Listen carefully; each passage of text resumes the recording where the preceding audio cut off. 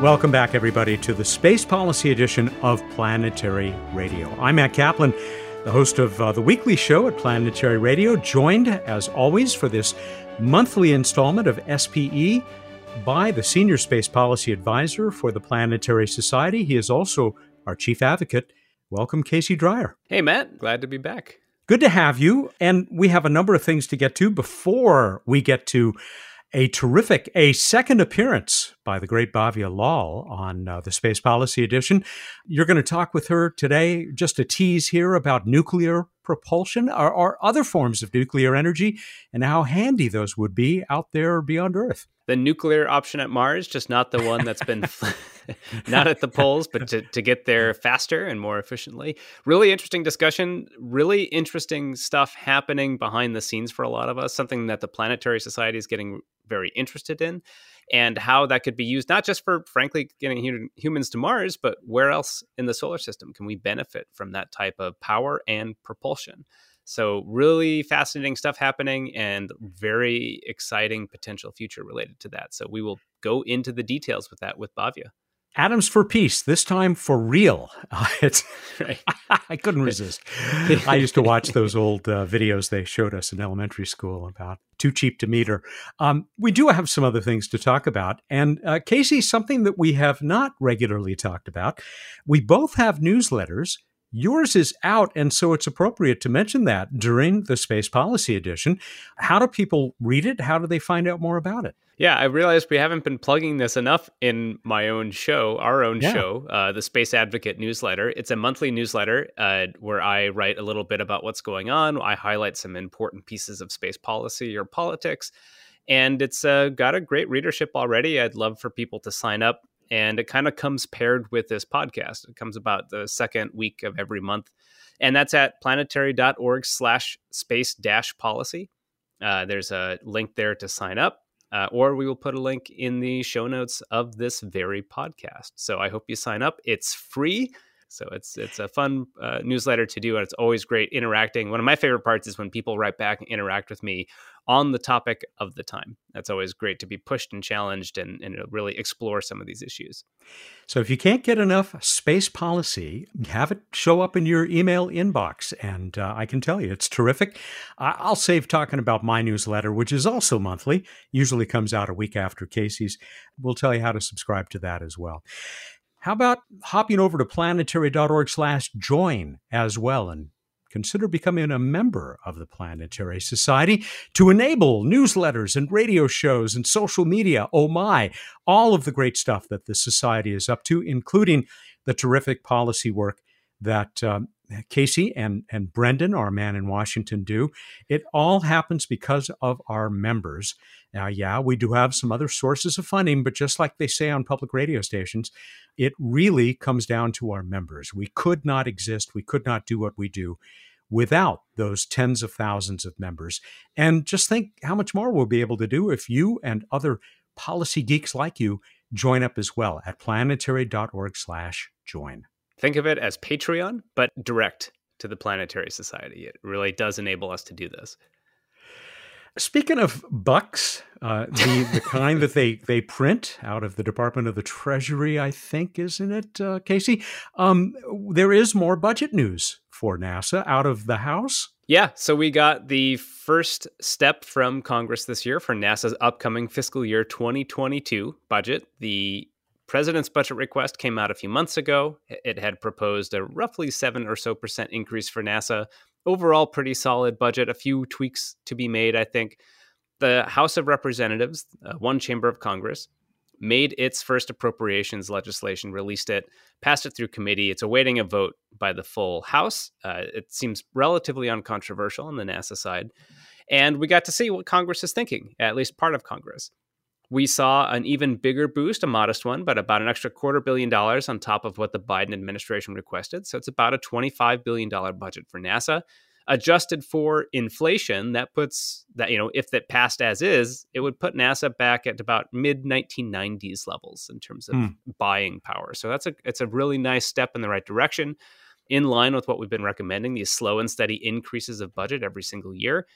And what they do with that extra money, they move some things around. They put more money into the SLS program as usual.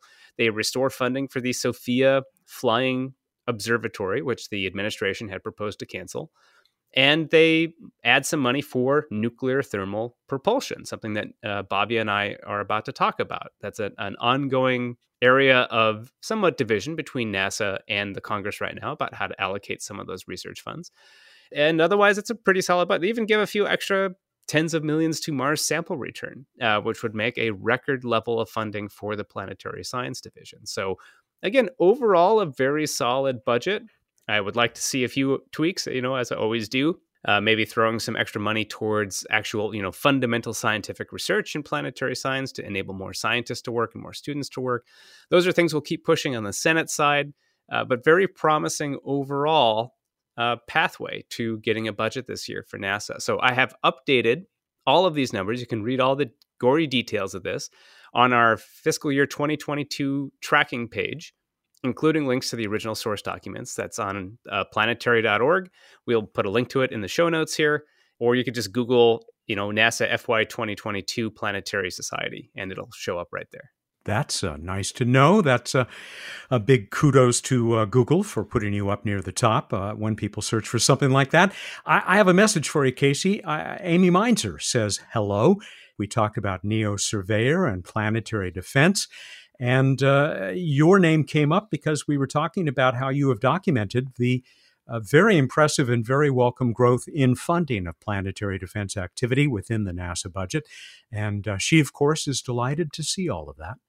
Oh, I couldn't be more excited for her and for the team and for, frankly, all of humanity that we're starting to actually build this deep space telescope dedicated to looking for near-Earth objects. That's one of the key, really positive aspects of this Biden budget that came forward this year. We're really excited about that. We do have a petition online that you can help encourage Congress to fund it. In the House, they did. Very happy. They seemed to be happy to do so. So this is just a great step forward, and this is just such an important mission. Actually, I'll be having an op-ed publishing in Scientific American on the 25th talking about this very important investment that we can make in light of what we have learned in our pandemic year coming out of COVID, right? Another type of low probability, high impact natural disaster that is at some level preventable. Or at least you can mitigate the consequences of it if you pay attention early, if you act early and you're ready, if you've put the proper investments in protecting humanity. And so I think there's quite a bit we can learn, good and bad, from our experience with COVID into how we plan and prepare and invest in preventing near-Earth object collisions with the Earth. After all, we're just trying to save the world, right, as the boss says. Get us into this conversation with Bhavya. We've given people a little bit of a preview. Yeah, so the big motivation for this discussion with Bhavya, and Bhavya Lal, by the way, I should just introduce, she has held a number of hats over the last few years, but right now she's a senior advisor for budget and finance at NASA. She's briefly served as the interim chief of staff before Administrator Nelson came in. And prior to that, she was at Space Policy Institute, Science and Technology Policy Institute, STIPI, and had done a number of very interesting reports and analysis on various aspects of human spaceflight, scientific spaceflight, nuclear propulsion, and others. In April, there was a release of the National Academies of Sciences, Engineering, and Medicine focused on the role of using nuclear propulsion to enable human missions to Mars. And of course, that gets us excited at the Planetary Society. Getting humans to Mars ultimately is one of our big goals. What is this kind of enabling technology used for? How close is it to being real? How important is it that we invest in that technology first before going to Mars, or is it something that can come after? And what else can it be used for? Can it be used for things at the moon? Can it be used for scientific missions? Can it be used to create power in addition to thrust? These are non-trivial questions. Space nuclear power has been investigated in the past. It was programmed at NASA in the 1960s, early 70s, before it was canceled. Russia has flown fission power systems in space a number of times in the 20th century. And it, on paper, solves a couple of problems. Theoretically, it could get you to Mars really fast. It can give you a ton of propulsion, a ton of thrust, I should say. It can also generate a lot of electricity. Electricity is one of those very limiting aspects of space hardware design that we have to grapple with. And if you have lots of electricity, you can do lots of stuff with it, including power electric propulsion engines, like the ones we've seen on smaller scale ones we've seen on Deep Space One or Dawn. Medium scale ones we'll see on the Gateway. So that can be very enabling and important stuff. So we talked through this report, which tried to analyze the differences of nuclear electric propulsion and nuclear thermal propulsion, why those are important, and then also really try to address some of the fundamental engineering challenges. What are we actually asking for if we want to pursue a serious development effort for one of these? So it's one of those things where we're at this kind of, I think, key point in history. You already said this is a very interesting times we live in. How do we make sure that 10, 15 years from now, we're also living in interesting times? And that means that we have to be investing in fundamental technology now that pay off in a decade or two. And if we don't, we're faced with the same set of physical constraints that we face now that prevent us from doing certain types of missions that we might like to do. So this is, again, when and how do we make these decisions? This report's a big aspect of that. Bhavya is an expert. Her background is not just in policy, but in nuclear engineering, very helpful in this field. And we really get into the details of it. I think it's a fascinating discussion we had. Well, let's listen to it now. It is the return of Bhavya Lal of NASA to the Space Policy Edition. Here is her recent conversation with Casey Dreyer. Bhavya, welcome back to the show. I am so excited to be here, Casey. I love your podcast. I eagerly await it every week. So thank you for doing these. They are so wonderful for the community. Well, thank you. I appreciate that. And this is an area that you are, I'd say, relatively intimately familiar with. Your background is in nuclear engineering. Is that correct? That's right. My bachelor's and master's degrees are in nuclear engineering. However, having said that, space nuclear is a totally different kettle of fish. So there's a lot of learning that's happening on that front. Well, let's dive right into it then. So you were on the National Academy's committee that released in a report earlier this year called Space Nuclear Propulsion for Human Mars Exploration. Nuclear propulsion is something that just organizationally here at the Planetary Society, we've been growing really interested in. I personally have been growing really curious and interested in it. But as you point out, nuclear engineering is not like an easy thing to wrap your head around. So I'm really excited just to ask you most of these questions just be honestly things I do not understand. I'm very curious to hear your input and perspective on. And so let's just kind of talk maybe big picture for a second to help define some of the terms of what we mean by nuclear propulsion and in-space nuclear. In this report, you're talking about fission nuclear as opposed to the use of plutonium-238. So what's the difference between what NASA's already been doing with nuclear power in space and what this report is talking about? Great question. For the last 60 years or so, NASA has been using what are called radioisotope thermoelectric generators, or RTGs, to produce power and heat. Never any propulsion. So that's sort of the first distinction. Both RTG and fission reactors use nuclear reactions to generate heat. However, the two reactions are very different. Nuclear reactors, such as the ones we would use for propulsion, involve, or even power generation, involve what's called controlled nuclear fission. We use slow or fast-moving neutrons to split a nucleus. And because this is done in a active, deliberate way, the rate of the reaction can be controlled with neutron-absorbing control rods, for example. So power can be varied, and you can even shut it off. An RTG works entirely differently. Heat is produced through spontaneous radioactive decay. So plutonium-238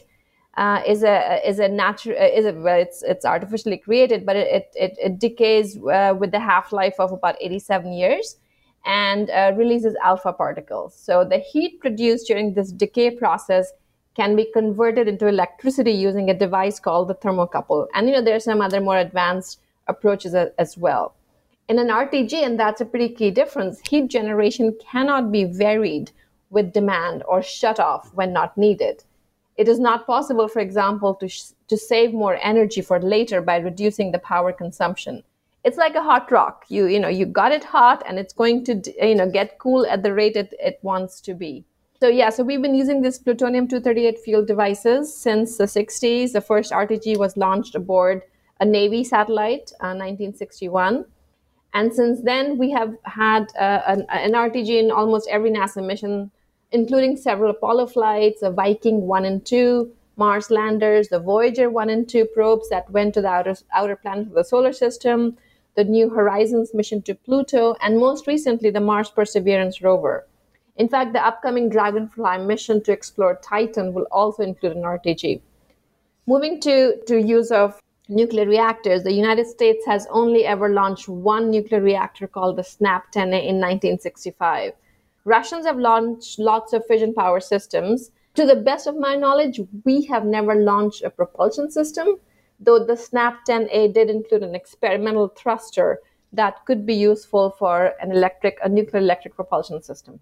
Basically, what we're talking about here for nuclear fission, it's kind of like the same conceptually power generating source that's used in nuclear power plants. Is that correct? So for nuclear electric propulsion, that is correct. Okay. In an EP system, basically, yes, you produce heat in the reactor, which is converted into electricity, which then propels ions, electric thrusters that get shot out the back of the system. NTP, a nuclear thermal propulsion system, it's a different process. NTP is actually pretty similar to how chemical rockets work. So, for example, in a chemical rocket, a combustion chamber creates hot gases that are then expanded in a nozzle to produce thrust that pushes the spacecraft forward. In an NTP system, the energy source is not that combustion, but rather the heat created when the atom fissions. So this heats a propellant, which is most often hydrogen, which then goes out the back as a traditional system. So very different approaches to NTP and NEP. I want to emphasize those two things because those are really key for this, particularly for this report, in evaluating different types of nuclear propulsion, these two main types, NTP and NEP. And maybe we should just call them nuclear thermal, nuclear electric, so we don't do this soup of acronyms Yes. for the rest of the discussion. For sending people to Mars. And that's kind of something I want to emphasize here too, that this report that you worked on that was tasked to evaluate a very specific set of requirements, specifically for sending people to Mars in a NASA-type mission, right? And that really drove the requirements in terms of how you evaluated the nuclear thermal option, which was, again, let's just emphasize that kind of this classic rocket where you're using nuclear energy to heat up basically hydrogen to expel it out some nozzle propulsive pushing you forward, versus nuclear electric, which is kind of an upscaled version of what we've seen already on some small NASA missions that use otherwise solar power. So basically you're using nuclear energy to create electricity that then expels ions out the back. And they're two very different types of propulsion, even though they both use nuclear fission at their core to create that energy. That is accurate. And in fact, one of the biggest challenges we had as part of our committee deliberations is to better understand the different challenges in both systems. And nuclear thermal systems it's almost a single system, and it's a kind of system we have a lot of experience with since we know how to operate chemical rockets. It's what I call complicated. It's hard. We have to heat a propellant to very high temperatures, 3,000 Kelvin, 2,700 Kelvin, for example. But it's doable. It's just a matter of investing in it. We need to solve some materials challenges, but we can do that. NEP is actually a combination of a lot of subsystems. There is the generation subsystem and the conversion subsystem and the electric thruster subsystem. It's what I call a more complex system. Complicated and complex is kind of the distinction I'm trying to make here. Complicated, it's hard, but we know how to do it. Complex, we don't even fully understand. So one of the findings of the Academy's report was that, and our assignment was to kind of assess if we could get to Mars with one of these systems by 2039. And our assessment was that with nuclear thermal systems, there is, with aggressive investment in R&D, and we don't have it right now, you can make it to Mars by 2039. However, the committee assessed that even with aggressive investment, 2039 is what I would call a sporty date to Mars. Let's step back for just a second before we start really comparing nuclear thermal, nuclear electric, because I want to get to the core of why you were even asked to investigate this. Assuming either one, what's the pitch for using nuclear propulsion and doing all this work to figure out these complicated and complex systems to begin with? What advantage do they give over the technology we have now? Okay, so now you're testing my fundamentals, Casey, and I'm going to give it a shot.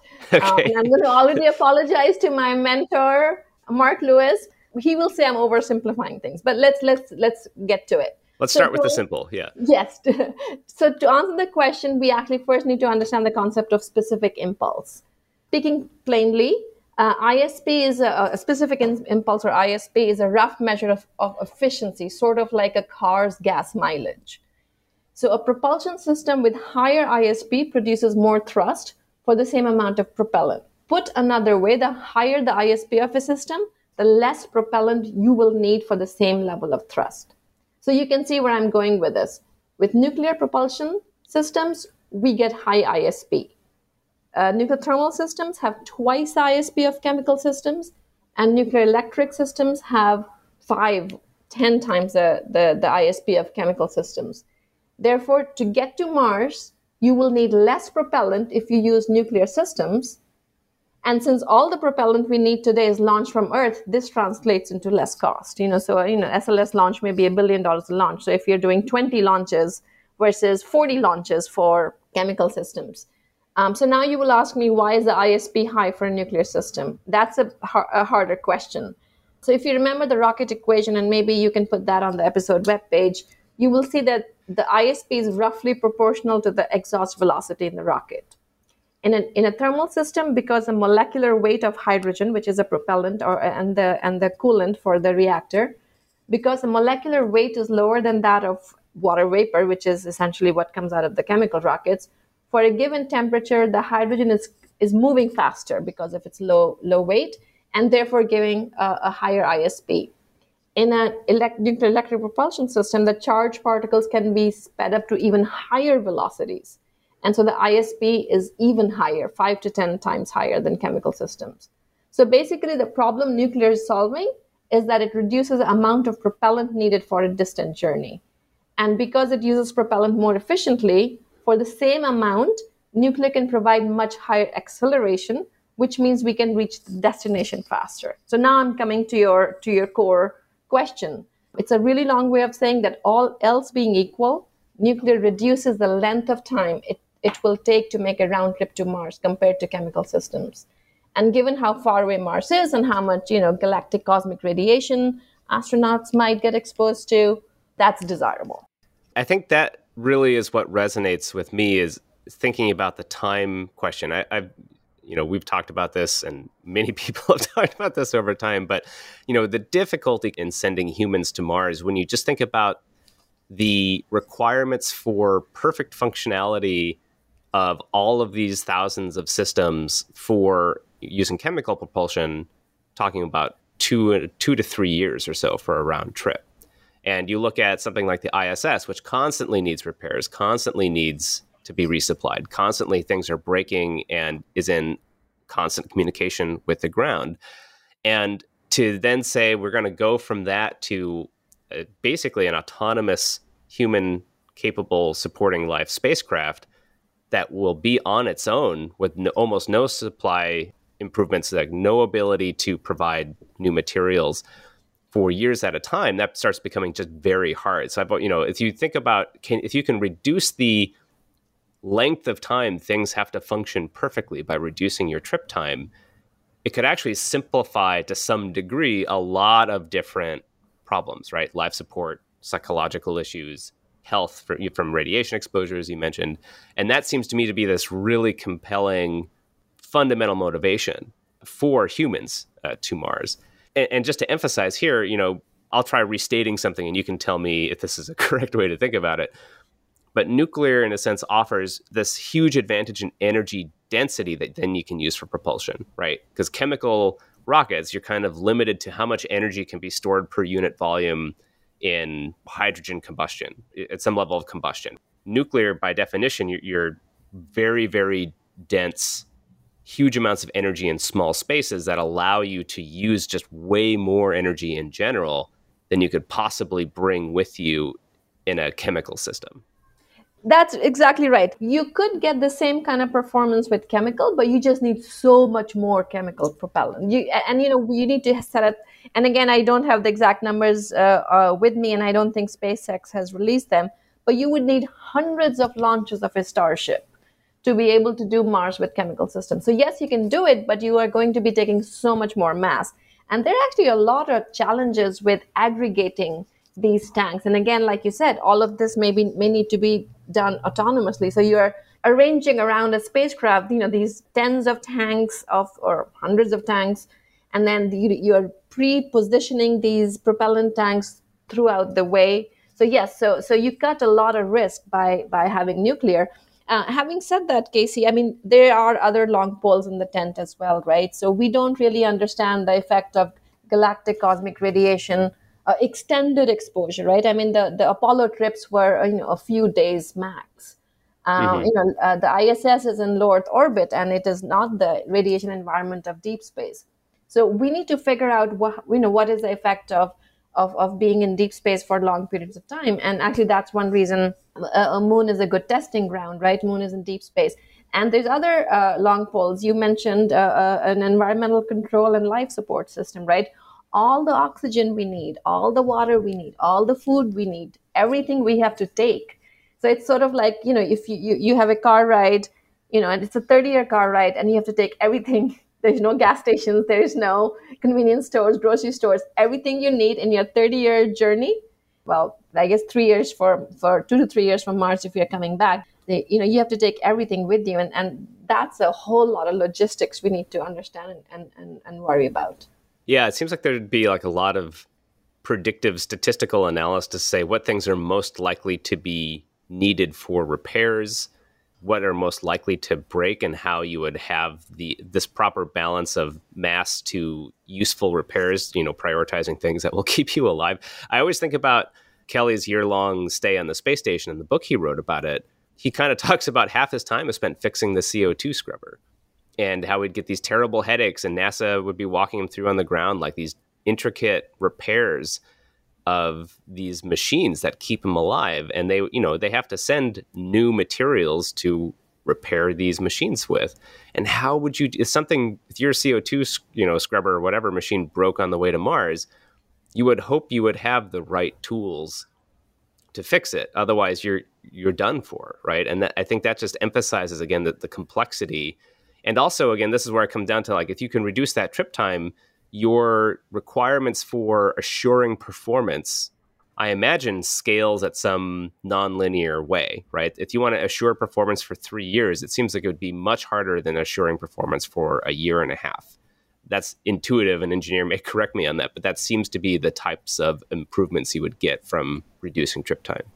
That's exactly right. So even though the trip time only goes down, let's say 40%, it is an extraordinary accomplishment to be able to do that. So, every month we reduce is that exponential effort. So actually nuclear offers a couple other reasons. So it's not just reduced trip time, but it also, we have a broader set of windows to launch. So we are not stuck with, a particular time frame, and for which you might, cut corners, for example. Not that NASA would ever do that, but it allows, like, we have just more windows to launch, which is important. And also, and this leads up to the point you were making just right now, nuclear also gives us more abort capabilities than chemical. With the chemical system, once you're on your way, you're going. There is no coming back. There is no changing course. With nuclear, you can abort for a little bit longer than for chemicals. And those are important points. And actually, I mean, across the board, Mars is really hard. So, folks who say, why don't we just go to Mars? Obviously, we do. And it's a horizon goal, but there's so much that needs to be done and so much that can be done in the vicinity and on the surface of the moon.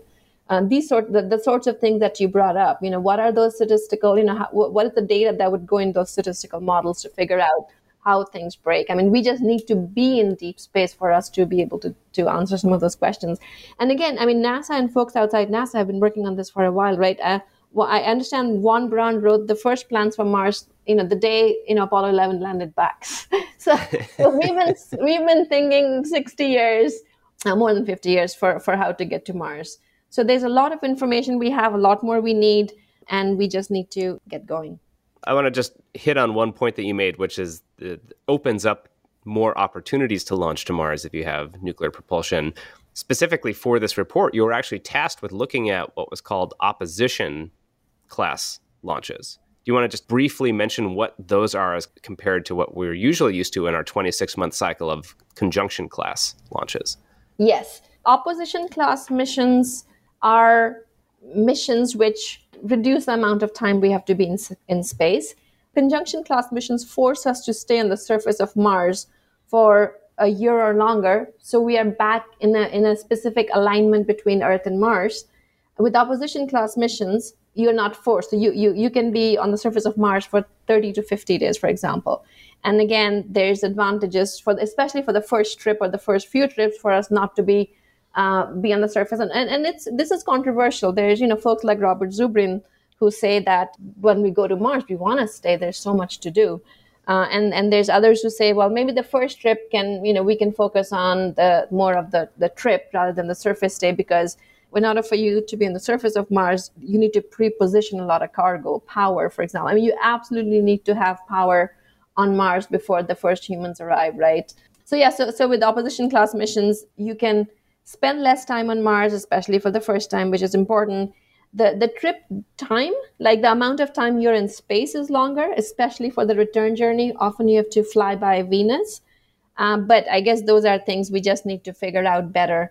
The one downside of opposition class missions, and that's why actually nuclear really comes in handy, is that it has a very high delta V requirement. And you cannot get that as easily with chemical or even NTP systems as easily, but it is feasible, and that's where the trades start to get very complicated. And delta V, just to remind people, is that the change of velocity required. Which takes more energy, which takes more propulsion, and depends on the type of system you're using. And again, just to really make sure I understand this, we talk about opposition and conjunction. Conjunction is basically when Mars is kind of close to Earth is when you launch. And that's what we do when we send spacecraft to Mars now for like Perseverance. Mars was kind of coming close to Earth. We launch and it hits Mars on the other side of the solar system. Opposition is when we launch, when Mars is kind of on the other side of the solar system and we catch up with it. And I love the idea of like, let's just do a swing by of Venus on the way and wave. I would love to do that mission, I think, from an experiential thing. You open up a lot of opportunities. And one question I actually didn't see mentioned in the report is, these broader uses of in-space nuclear, which would, in addition to propulsion, would they be able to provide energy for the spacecraft as well? Power for the spacecraft is also such a precious utility and a limiting factor in so many ways. Does this open up other options for that, or can it serve a dual purpose for getting to Mars? So I think the systems we are currently thinking about do not have the power piece attached to it, but there is this thing called bimodal operation for nuclear thermal reactors where you can generate power, and obviously for NEP systems you are generating power already. So that would be very helpful. In fact, we are talking about human missions to Mars, but let's say we talked about science missions. Science missions don't have as strong a need for high delta V or fast propulsion systems, right? We actually don't mind if it takes a few years to get to Jupiter, although it would be nice to get there faster. I don't know if you remember the Galileo mission. It had to use multiple gravity assists around Venus, around Earth, and even then it took 10 years. So with nuclear electric propulsion, you may not need as many or any gravity assists, and you have the power which science missions need for instrumentation, for communication and other things. And of course, the advantage that gives you is, you can conduct extended investigations rather than brief flybys of bodies of interest. You can visit multiple bodies much more easily. And actually, if you find something interesting, you can alter a spacecraft's trajectory in response to whatever particular thing you want to make a change about in a particular mission. So certainly having both power and propulsion would be a good thing to have, both for human missions, but especially for science missions. And that is something that folks like John Cassani and others have written about, the value of NEP for science missions. Yeah, is that why? Because I was interested to say, why is nuclear thermal not generally associated with science? Is it merely because nuclear electric is theoretically better, or would science still not benefit from a nuclear thermal propulsion system? Or is there something fundamental? No, I don't think there's anything fundamental. I think nuclear thermal is just, it's associated with high thrust missions when you have a need for speed. With science missions, that is not the most important criterion. So, and also science missions don't need megawatts of power. They would be perfectly right now. An RTG that, for example, was on the Mars Perseverance rover is 110 watts. I think the New Horizons was, 300-ish watts. Cassini was 500 watts. A kilowatt of power, for example, on a science mission is good enough. An NTP reactor tends to generate 500 megawatts of thermal power, not electric. I want to make a distinction. And an NEP that we are thinking about for human missions, we are looking at 1 to 2 megawatts. So the NEP system for science missions is a kind of a smaller system generating, a few kilowatts of power, which is a lot more doable than some of the bigger systems we need for Mars. Don't leave us. Casey and Bhavya Lal of NASA headquarters have a lot more to share about nuclear propulsion to get around quickly and efficiently in space. You're listening to the Space Policy Edition. There's so much going on in the world of space science and exploration, and we're here to share it with you. Hi, I'm Sarah, Digital Community Manager for the Planetary Society. Are you looking for a place to get more space? Catch the latest space exploration news, pretty planetary pictures, and Planetary Society publications on our social media channels. You can find the Planetary Society on Instagram, Twitter, YouTube, and Facebook. Make sure you like and subscribe so you never miss the next exciting update from the world of planetary science. Let's dive in and talk about each of these systems a little more detail so we can emphasize the challenges, the technical challenges that would require to pursue them, and just emphasize kind of their distinction a little more. So let's start with nuclear thermal.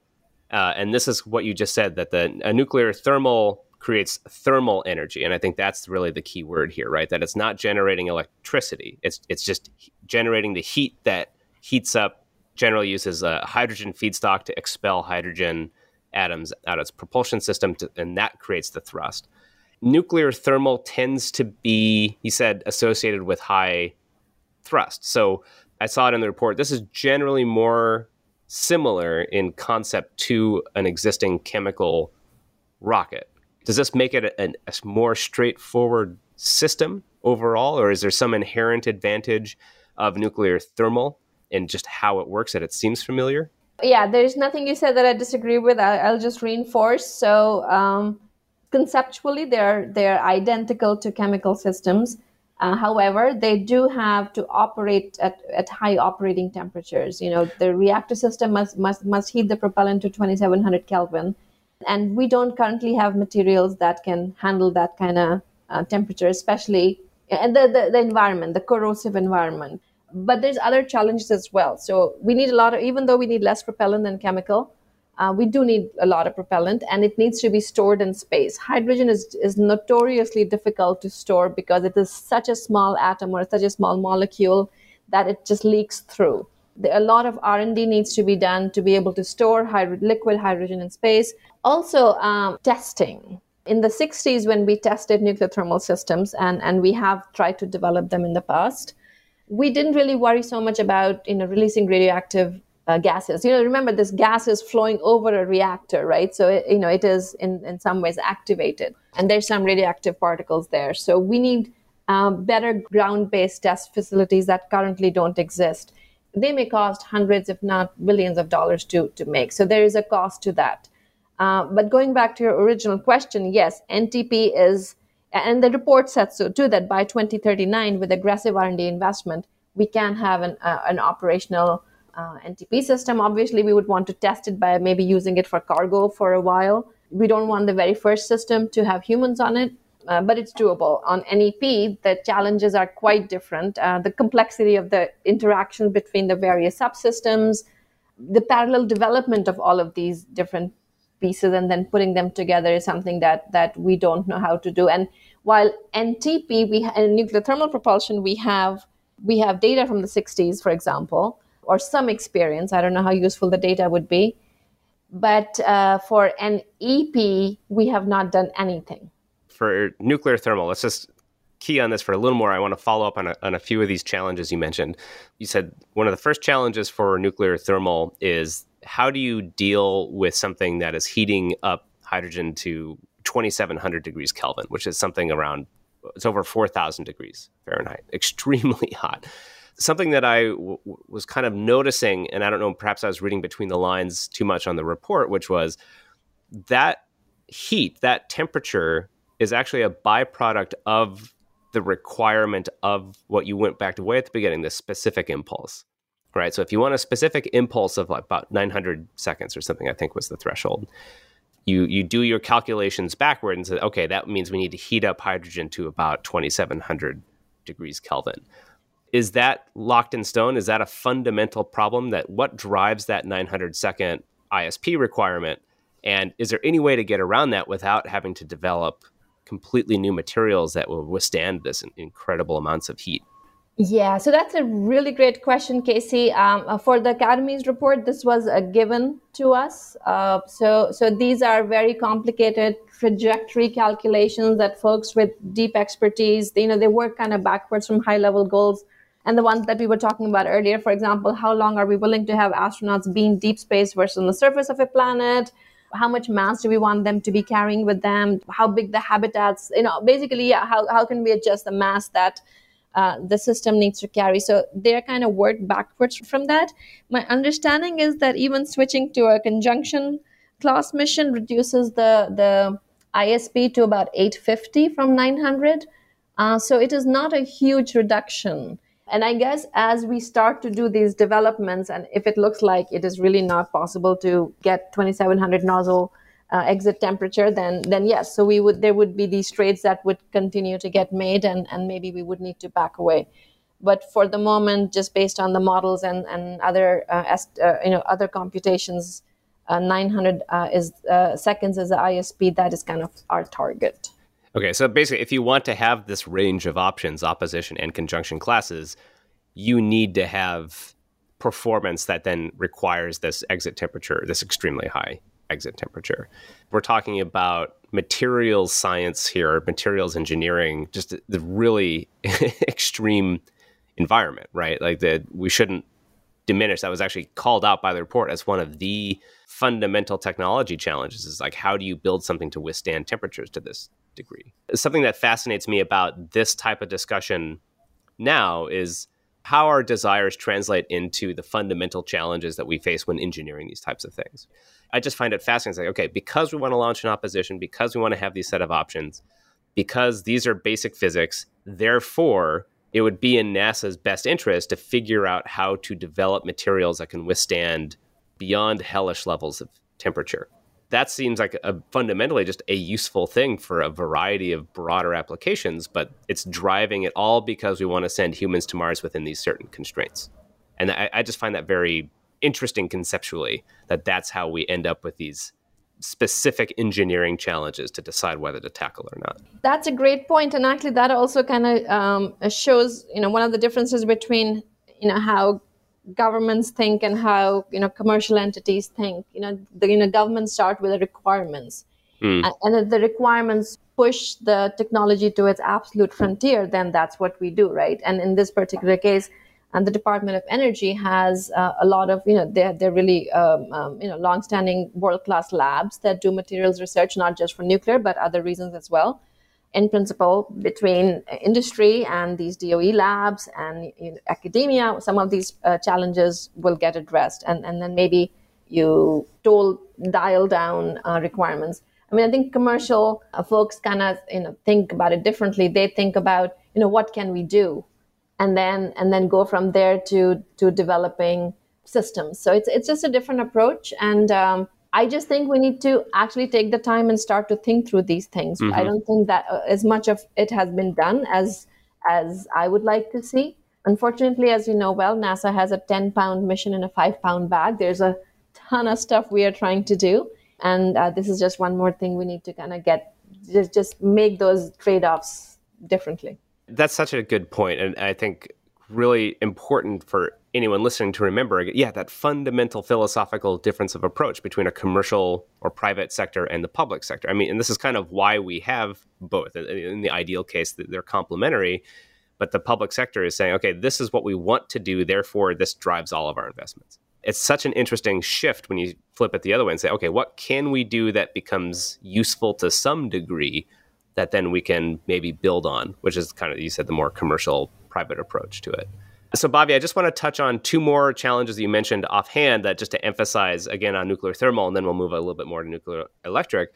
The amount of liquid hydrogen is not a small problem. I think if I remember from the report, you're talking something around 20 megatons of liquid hydrogen propellant. That sounds about right, yes. And that's a lot of launches. Yeah, I mean, I think there was a plot, I think it was in the report, I've been reading a lot of these lately, is the International Space Station is around 400 megatons. Yeah, right? 400 metric tons, that is correct. Metric tons, sorry, not megatons, metric tons. And so we're talking about a similar, like half of that being in propellant. This is the efficient, this is nuclear thermal, this is the straightforward one. So we're talking about launching huge amounts of liquid hydrogen that then have to be encapsulated in this hyper efficient manner in these giant amounts to last years, right? Because if this boils off, you don't have a ride home from Mars. And so that, again, this is like, how do we make really efficient, reliable storage for this volatile material? Again, I found that as one of these fascinating challenges. And there's one more aspect you said, which is ground testing. I'll rephrase it back to you. You can tell if I understand this correctly, because you're effectively running through hydrogen, basically right through the core of a nuclear reactor that uses uranium. You can get some nuclear material coming, or radioactive material coming out with the hydrogen on the other side. To test it on the ground, you don't want to just spew all that stuff into the air. You need to capture it and control it. And that's where these facilities just do not exist anywhere on Earth. That's correct. And as I said, in the 60s, we didn't mind as much. It was a different environment. Literally, yeah. Now we absolutely do not want to be having any radioactive material, beyond, obviously, there's safety limits going into our biosphere. And yeah, these facilities would be very expensive to construct. There are some proposals I have read which are really interesting, that instead of testing on the ground, why don't we test in space? Space already has a very, it's a very high radiation, corrosive environment. Our capabilities in autonomous operations are getting better. So it's actually an intriguing idea. I don't have strong views one way or the other. The Academy's report did have strong views. I don't think they wanted to see just space test bypassing a ground test. Mm-hmm. But it's something, it's something we need to continue to think about. So let's move on to nuclear electric just a little bit to kind of emphasize again some of these challenges. And you've given a few previews of this, basically, which is, so nuclear electric, again, it's using conceptually technologies we know how to use in pieces, right? We've done electric propulsion for, I think, Deep Space One. Dawn spacecraft used a xenon thruster. We're developing kilowatt scale electric propulsion for the Gateway. We're talking here about megawatts, so we're just scaling that up to a huge degree, and then using a nuclear fission generator to create basically there's a ton of electricity to drive this type of thing. So what are the fundamental challenges from just doing that you said we don't know how to even start doing these? Why, what are the key things that we don't know how to start doing? So I'll tell you one really key one. On Earth, just from from college physics, you may remember that when you generate electricity, only about a third of it actually gets converted into power. Remaining 2/3 just, is heat, and it's waste heat, right? And on power plants on Earth, we just, we have cooling towers, we have, all sorts of kind of ways to conduct away that waste heat. In space, there's no atmosphere. So conducting away waste heat is an enormous challenge. If you've seen, if you remember 2001, A Space Odyssey, the big spacecraft, there's an NEP-1, and, even actually in The Martian, you see these big things that look like solar panels. They're actually fins to radiate away that heat. And there's just such an enormous amount of heat we need to get rid of that it's a third the size of the solar panels on the ISS. So we do not know how to get such large amounts of heat in a quick way. And then you already mentioned the electric thrusters we are currently working on, or the ones that were used for Dawn and other space missions, were in the single kilowatts or tens of kilowatts, right? So now we need to be having megawatts of power at that, at the thruster end. Again, the scale up is a huge challenge. And it's scaling not just those pieces, but for each subsystem, there is a scale-up challenge. And then you need to combine it with a compatible chemical system, because NEP by itself, nuclear electric propulsion by itself, it will not have the thrust we need to get to Mars, especially for human missions. So the proposal for NEP is always combining it with a chemical system. So now you need to make that marriage happen. We need to do a lot of cryogenic fluid management research, modeling and simulation research, testing safety, and other sorts of regulatory research. And a lot of these work can happen in parallel, but there's just a extraordinary amount of work that needs to be done to make nuclear electric propulsion systems come to fruition. There's something you said there that I was trying to wrap my head around in the report. I didn't feel it was discussed as much. So nuclear electric that we're talking about here, you kind of mentioned this earlier, it's incredibly efficient, but it's very low thrust, right? Like it has to fire for very long periods of time to change your velocity. And so in order to get humans to Mars within the timescales that were kind of these upper bounds provided by NASA to consider this report, the committee said you basically have to also augment that, as you just said, by additional chemical propulsion. So like in order to get you moving like out of the initial gravity wells, right? Is that right, for Earth and Mars initially, and then you can use nuclear electric in between? Yes. These are big chemical propulsive things, and it was like, did I read this correctly? Because do you not then get any time advantage with a nuclear electric propulsion system if you're worried about getting there fast enough that you need to augment it with chemical propulsion? Do you save any time on the transit compared to nuclear thermal, or is this just because it's efficient, it's useful? Yeah. So just so in the study, we kept the time as a constant. So we were looking at I think a 650 or 750 day round trip, and we didn't change that for NTP or NEP, and we worked backwards from that to figure out some of those details. So looking for a time advantage wasn't our goal. Our goal was to understand more. If this is the ISP requirement, this is a round trip requirement, what is the NEP system that's needed? What megawattage would we need the reactor to be? What would be the level of the chemical propulsion system? And then, of course, we work from that to developing a roadmap. How would you actually get from here to having a working system by the end of the 2030s? So to answer your question, we weren't looking for a time saving out of NEP. Is that the correct interpretation, though, from my end, that if you are required to add a chemical propulsion system to keep that same amount of time, that NEP is generally going to be slower than nuclear thermal? Is that fair to say? So I think for the single so you could have a 200 megawatt NEP system, Sure. Right? So then you can match up, but our current capabilities, we don't even think anything more than 1 to 2 megawatts is feasible. So the answer, you would be correct if we were only looking at those small levels. But eventually, at some point, NEP would be capable of doing everything. NTP level speeds, science level power. But for the moment, for the next 20, 30, 50 years, I think if we need high thrust, we need to combine NEP systems with chemical systems, which is why actually NEP is great for science missions, because over long periods of time, tens of years, you can get very high levels of acceleration, right? So over time, you can get that velocity you want. But, Mars in the grand scheme of things isn't as far away as, Pluto or the Kuiper Belt. Right. So let's start talking about some of the policy implications of all of this in our last few minutes here, because people hear nuclear, and I imagine there's a good segment of people who might be worried about safety, right? There's going to be a lot of, I imagine, regulatory issues that you've already mentioned in terms of environmental control and safety for analyzing nuclear materials. We're talking about here uranium, right? We're not talking about plutonium naturally decaying, creating heat. We're talking about fissionable materials. And so what are some of the big policy challenges that you see that are going to be slowing down or potentially complicating this process, either side, whether it's nuclear electric or nuclear thermal, that we have to begin to tackle? So if you'd asked me this question a couple of years ago, I would have had a different answer.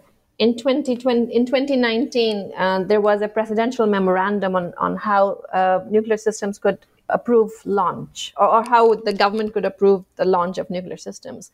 And there was a policy in place before, but it was very high level. It was very vague. We didn't even know if it really could apply as well to nuclear fission systems.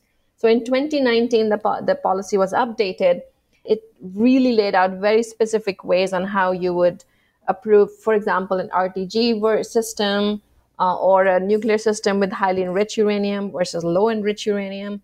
And it's a very stepwise, detailed process. Will take many, many years to get through. First you have a NEPA, National Environmental Policy Act statement that says, what the environmental effects would be. Then there is a detailed safety analysis called SAR, Safety Analysis Report, which report is then reviewed by this Interagency Nuclear Safety Review Board, which includes all federal government agencies. This board issues a report called the SARE, the Safety Evaluation Report, which, depending on the level of risk of a launch, would either go to the president or stay with NASA. So there is a process in place which would help regulate a nuclear launch system. So that is no longer as much of a challenge.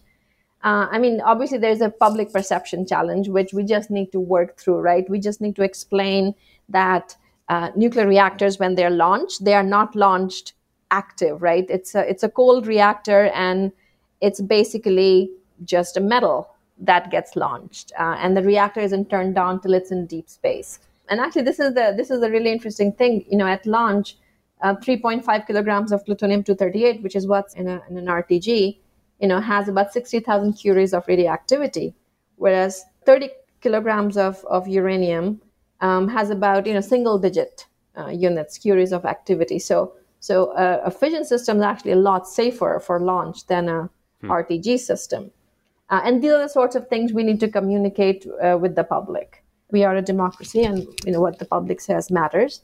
And it behooves us to do our job to explain.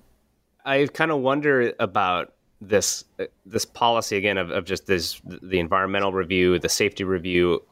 Are those types of things? I have to say this carefully without being blithe about it, but they're coming out of hard lessons learned in terms of dismissive approaches to safety and environment in the past. But at a certain point, are they limiting the amount of technology that we can develop, even if they were created for good intentions? It sounds like to some degree launch is being revised, but I was thinking a lot of this work is going to have to be done through the Department of Energy. Just in my very limited experience with the Department of Energy working through plutonium, which is, again, non-weaponizable level of plutonium, they're quite secretive, and there's all this environmental additional cost to launching missions with plutonium because of all these environmental reviews. Are those things worth reconsidering for these specific situations, or is this kind of an inevitable outcome of working in this nuclear arena that we have to just accept a heavy regulatory burden that's going to add cost and add time? I think one reason DOE had a lot of bureaucracy around plutonium is because it is weapons grade, right? So they actually had to put that heavy bureaucracy on top of the plutonium generating infrastructure. And if you've seen some of those diagrams, you produce plutonium by irradiating neptunium-237 targets at Oak Ridge, sort of one DOE lab, and then it gets transported to, another DOE lab, and then it goes to Los Alamos to get separated. So there's a lot of process and a lot of transportation which needs to be protected. My sense is that for fission systems, it may not be as onerous, mostly because we have, we plan to use low enriched uranium, which we have a lot of experience and expertise. I mean, the United States has had nuclear reactors for, many, many decades, and the Nuclear Regulatory Commission has figured out how to make, transport, etc., in safe ways. So my hope is that for fission systems, the bureaucracy would be less onerous. The other part, and we've kind of been touching on it throughout, I mean, I think there's a lot more private sector interest in space nuclear systems. And I think they have put pressure on the government to make some of these rules easier to understand, easier to follow. And some of that is underway as well. And I think as more commercial entities enter the fray, the easier things may become. And RTGs are a good example. So, right now we have this one plutonium-238 driven RTG. These commercial companies that I know about, they are producing RTGs from other materials that are not weapons grade. They don't have to have an RTG is 110 watts. But what if you only need a few milliwatts for keeping an instrument warm on the moon? But you're stuck with this super expensive, because the government only has, it's like Ford said, as long as you can have any color you want as long as it's black. Mm-hmm. So these new companies are coming up with ideas with much smaller RTGs, which will have a totally different regulatory regime, and that's a good thing. Is there any fundamental, when people hear commercial companies doing nuclear work, is there any reason we should worry beyond what government does? I mean, they're bound obviously by safety standards and so forth, but at what level can private companies work with nuclear material? And is it really, again, this distinction between what's weaponizable or versus not? Is that going to be the fundamental difference between the two regimes? Great point, Casey. And in fact, that is one reason NASA chose to, so all of NASA, not just all of NASA, in the whole entire world, every reactor we've ever launched has been highly enriched uranium. The one we launched in 1965 and the dozens of reactors the Russians have launched, the Soviets launched over the years, all HEU. NASA has made a conscious decision to switch to low enriched uranium. And one reason for that is it reduces the barriers to collaborate with the private sector, reduces the barriers to collaborate internationally. And it grows the number of players that can be involved. It doesn't have to be just DOE labs. We can work with private labs. Other people can, get involved. Startups can come into the game, as we've seen that happen in recent years. Last question is something that I've been stewing on for a while. I'd be very interested to hear your thoughts on this, which is, we're looking at nuclear, whether it's thermal or electric, just to put aside, we're looking at this opportunity to say we could invest in a fundamental technology advancement that obviously can enable changes and advantages to sending humans to Mars, but a lot of things, as you just said, commercial interest.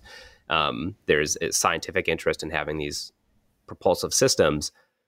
But we just mentioned commercial stuff. They're not going to make these scale of propulsion systems. This is a fundamental government R&D thing. It's not going to be cheap to do this.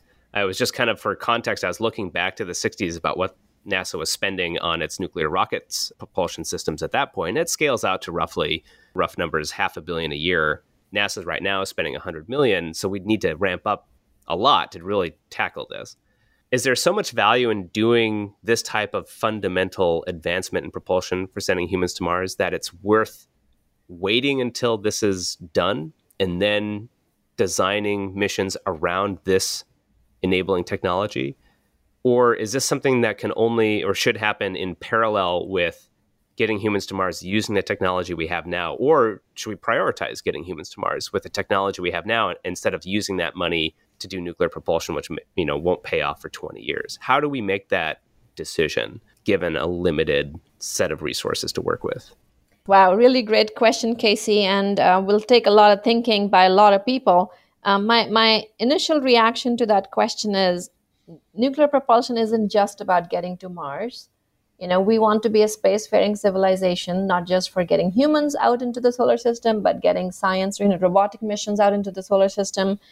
This is a technology we need to eventually develop. So there is no reason to not get started. Having said that, I think that if there's alternatives that we are seeing, we should be supporting them. So again, I'm just thinking aloud here. So if, for example, SpaceX is planning to go to Mars with chemical systems, I think we need to see how they're doing and if there's ways that can be supported. Because if they can focus on that piece, maybe NASA can focus on NEP, which is sort of long-term, everything.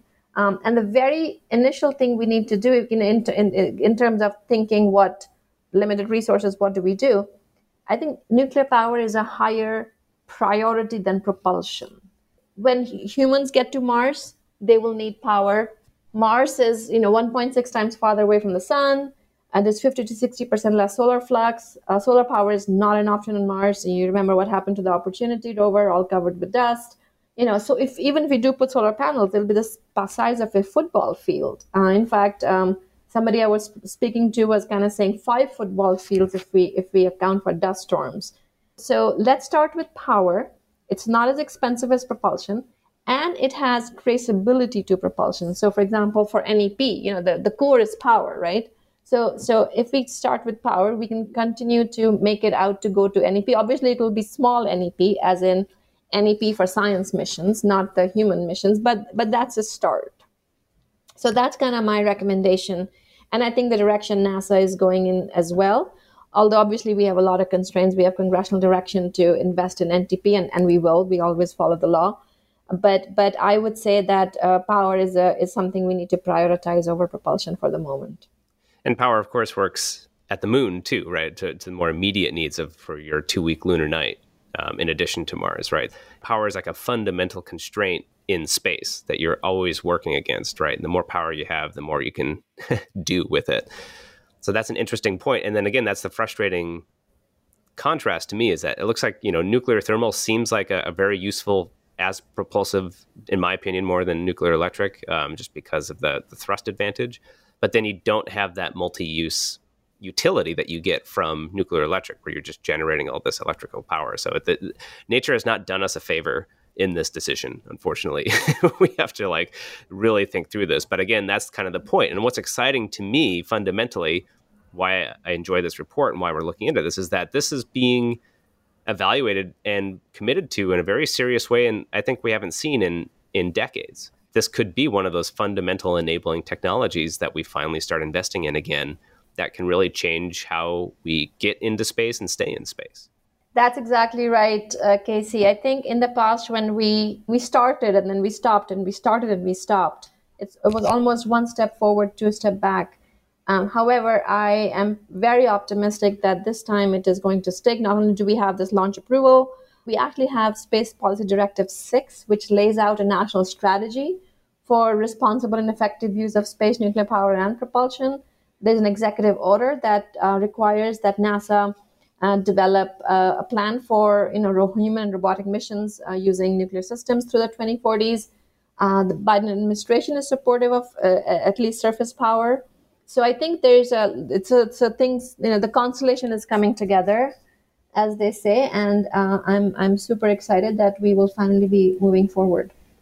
Great place to end it. Bhavya Lal, thank you for joining us on this month's Space Policy Edition. Let's stay in touch and join sometime in the future. There's always so much to talk about. It was so fantastic to talk to you, Casey. Talking to you is always sort of, brain expanding for me. Love everything the Planetary Society does, a proud member, and keep doing the good work. Thank you. Casey Dreyer and his guest Bhavya Lal of NASA, often found at NASA headquarters nowadays, advising the new administrator. Great conversation, Casey. This is one that a lot of us who are science fiction writers and believers in a future where we zip around the solar system, we've been looking forward to for a long time. There are all those other concerns that you began to talk about with Bhavya, though. Absolutely fascinating. That's all we need to do today, except that I will remind you of Casey's newsletter that you can subscribe to, that monthly newsletter we talked about up front. Do you have that URL in front of you again, Casey?